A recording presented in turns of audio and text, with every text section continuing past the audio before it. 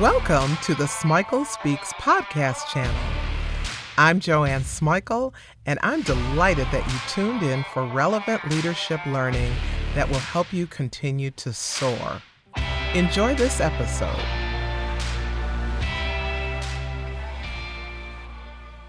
I have a special guest on this segment of Smikle Speaks. Teresita Britton is an ICF certified professional coach. She's got more than 20 years of experience guiding leaders in their career development. Terry coaches executives all over the world.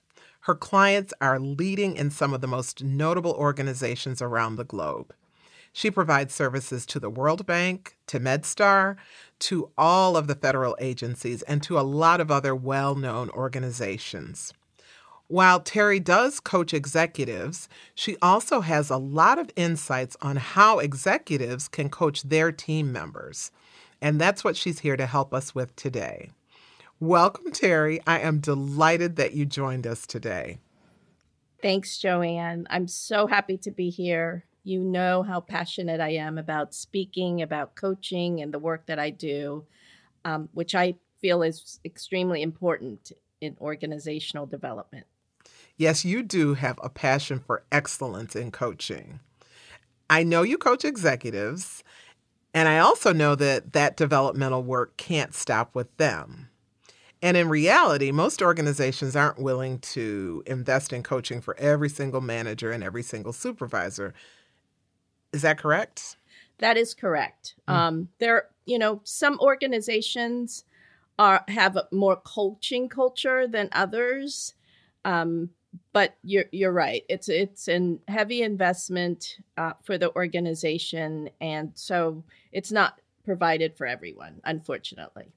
So that means that the skill has to kind of cascade down in the organization if they're going to create a coaching culture? Absolutely. It's or even ground up. I've done a lot of coaching. Yes, I coach executives, and that's wonderful. But one of the things I tell my executives, the senior leaders I coach, is oftentimes when I'm working with them, it does need to cascade down, that they, in what typically happens is that I'm actually coaching really the team. The team benefits from that coaching, and they need to be open to having all of their issues, sort of surface during the coaching engagement. And when I work with a senior leader that is very open to that happening, I know it's going to be a win for the organization. So I'm curious about that win for the organization and this whole idea of that coaching culture.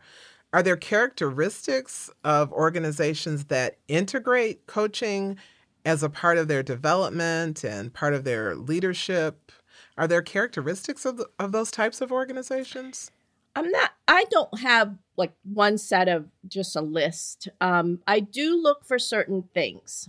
So some of them would be, what kinds of conversations do I hear through the organizations? Are the conversations, because that will typically tell me what kind of culture there is, right? So are the conversations very hush-hush and fear-based? Or are people openly giving each other feedback and have that as a norm of their environment? So that's one thing I look for. I really pay attention to the kinds of conversations that happen in an organization. It will tip you off a lot to whether this organization's ready. Another is, how much do they invest in leadership development? And I don't mean just for like the top executives, right? And it doesn't have to be big blown out leadership programs. Some organizations have just, terrific investments in those kinds of programs. But is there investment and is there conversation around developing everyone from the bottom up? And then the last thing that I typically look for is this engagement, or do they treat coaching as if it's a remedial fix for this leader? What do you mean? Is it a checkoff? Is it HR coming to me saying, we need to fix this leader or the next thing is exit, right? And sometimes that kind of coaching works. However, if it's already in their mindset that they are going to let an executive go, they might as well let them go now, because the work that happens during coaching, it does take time, and it does take support from the organization and all of its leaders. Okay, I get that. I understand that. So, do you have strategies that you use for teaching leaders how to coach their teams? I do, actually. I am a big proponent of, every leader I've ever coached probably will tell you this. I believe that leaders need to develop coaching competencies. They need to have that as part of their, of what they do. And so the strategies I use are really to help them figure out first what style, right? What's their own leadership style? Because you're not going to take someone who is a directive style is going to coach much differently than someone's much more collaborative naturally. So I really try to get them to understand what would their natural style be. The worst is for a leader to become a leader that they aren't meant to be authentically. And so they need to understand, what are their strengths? What do they do best? And once we understand that, and then they're really operating out of, the foundation of strengths. And then now you can pile on some skill development. And when you think about skill development, what are the skills that you see as most important? I get the piece about they've got to find their authentic leadership style. Are there skills that work with all of the authentic leadership styles? Tell me more about the skill development. Well, critical will be what is expected of them as a leader in their organization to be successful. Mm-hmm. So what I find is a leader at World Bank has different competencies that they really need to harness and nurture that will make them successful. And it might be different key ones than someone at, say, a manufacturing organization or a sales organization. I would say some of the most key competencies that all leaders have to develop would be coaching, definitely coaching skills, being able to coach the people whom they lead, especially to get them to meet their own potential. And that's really what coaching is about, is helping people around you meet their potential. Coaching, and I think extremely effective communication skills in being able to influence, being able to align the organization in different ways. Many organizations are so complex that just a hierarchical communication plan does not work. You're working across boundaries and departments and divisions. So those two are extremely critical for me. So are you saying that when you're teaching leaders how to coach, you're teaching them also how to instruct their people on how to communicate better, on how to cross boundaries in the organization? Are those the kinds of things that you teach leaders how to coach to, or is that what you're saying? Well, I do believe, and what you're talking about when it's cascading down. Yes. I really believe in, I have this conversation with all of my leaders because they're leaders for a reason, right? They have people in the organization who are looking at them. Mm-hmm. They have to model well, and they have to model those behaviors that the organization values well. And so they can't be hypocritical. They can't say, we have to build organizational alignment and then be doing shady things like politicking, right, on the side and doing all those things. So that's my job. I put the mirror up and point that out to them. And then you teach them how to put the mirror up to their people? Absolutely. Because Okay. who else does? Mhm. And sometimes when it's a team coaching engagement, what happens is that I'm able to allow them to become aware of what they're doing. And it's not really teaching, it's coaching is really having them become the best observers of themselves so that when I'm gone, they can have sort of that inner voice and say, that is not modeling well. That is not what I would expect from my people. And I'm doing it. And so them to have, we call it, that eye, being able to look at yourself and know that you are doing your actions are causing a result that you don't want. And so to be able to be quite transformational and say, I don't want that result. I'm changing my action. And that's what we really work on in coaching. So when you're helping leaders to develop that eye, how do they then help their team members develop the eye, particularly if they're struggling with it themselves? This is a great question. This is really having them become much more aware.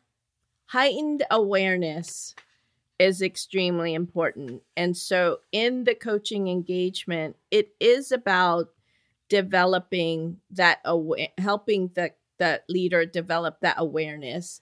And some of the first steps might just be, don't do anything. Just sit and observe yourself. Sit and observe yourself in meetings. Are you getting the results that you want?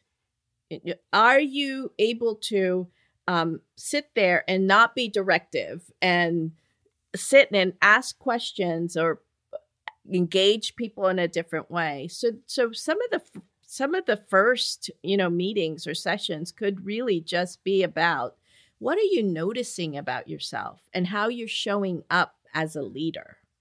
And then they ask their people, once they've mastered it, to begin being observers or noticers of themselves? Yeah. Because there's no learning without reflection. Okay. So you're really proposing that the leader reflects and then the team reflects. And it changes their own behavior. Okay. So the behavior changes have to have an individual component before they can have a team component? I think so. I think it's fair.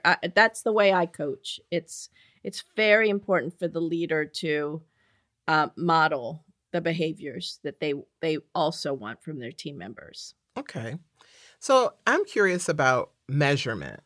How do you suggest that leaders measure the success of the coaching that they've had from their coach and then the coaching that they do with their people? Like, how do you measure this? It seems like it's kind of, I don't know, up in the air and up to subjective. Yes. And this is such an important question because, as you know, you're in the business world. Our work has to be able to be measured in order for it to sustain in organizations.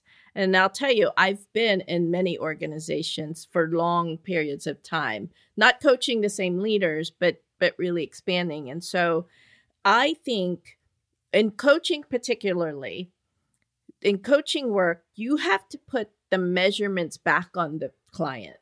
In the beginning, I really ask them to put together a plan for their goal development. What do you want to accomplish during this coaching? And through that process, they're able to articulate, the specific goals that they want. And we also talk about what are the action steps that you need to do in order to achieve that goal. And I only have them pick maybe 2 or 3 at the most, that they're really going to focus on. And so that for them then begins to have that same application of when leaders are given, here's this strategy and here's what you need to do. And so it at least gives them that ability to say, hey, check off the box. I was successful doing this. I was successful doing that. And so at least I've set it up for them in a business perspective that here's how you will measure your success. And then you ask them to do that with their team members? Absolutely. Okay. If my leaders aren't having conversations around their people's leadership development or individual, development plans, then I say which I think is their number one role as a leader, then that's a conversation we have. Okay. So you actually ask them to hold themselves accountable for coaching and developing the people on their teams. Okay. And I use, and I do this also because I do a lot of leadership development, whether I'm coaching in leadership development programs or I'm, facilitating learning in those. I say, whatever I do with you, should be able to do with your people. Okay. That's how you create the culture in that cascade that we were talking about. So what are the most important things that the leaders you work with who want or need to coach their team members should remember? What is the most important thing? That it's a skill. And it's okay if they're not good at it from the beginning. It's something, it doesn't define them if they don't have it currently, regardless how long they've been in leadership, that it is a tool. And if they are going to meet their potential as a leader, they need to build a tool belt that's got plenty of tools in it. And coaching and the coaching skills is just one of them. Okay. Well, I really appreciate you coming on today and sharing your insights, Terry. I get a lot out of my conversations with you, and I learn from you. So thanks for coming, and thanks for being a part of this podcast. Terry has also been a guest on the Smikle Speaks YouTube channel. Look for her episode and go deeper on coaching there. She'll also be back on a podcast sometime in the near future. Thanks again, Terry. Thank you. Thanks for listening to this podcast. I hope that you got tools that you'll actually use and share. Subscribe to get more relevant leadership learning. Check out my YouTube channel to stay prepared for leading in an ever-evolving world.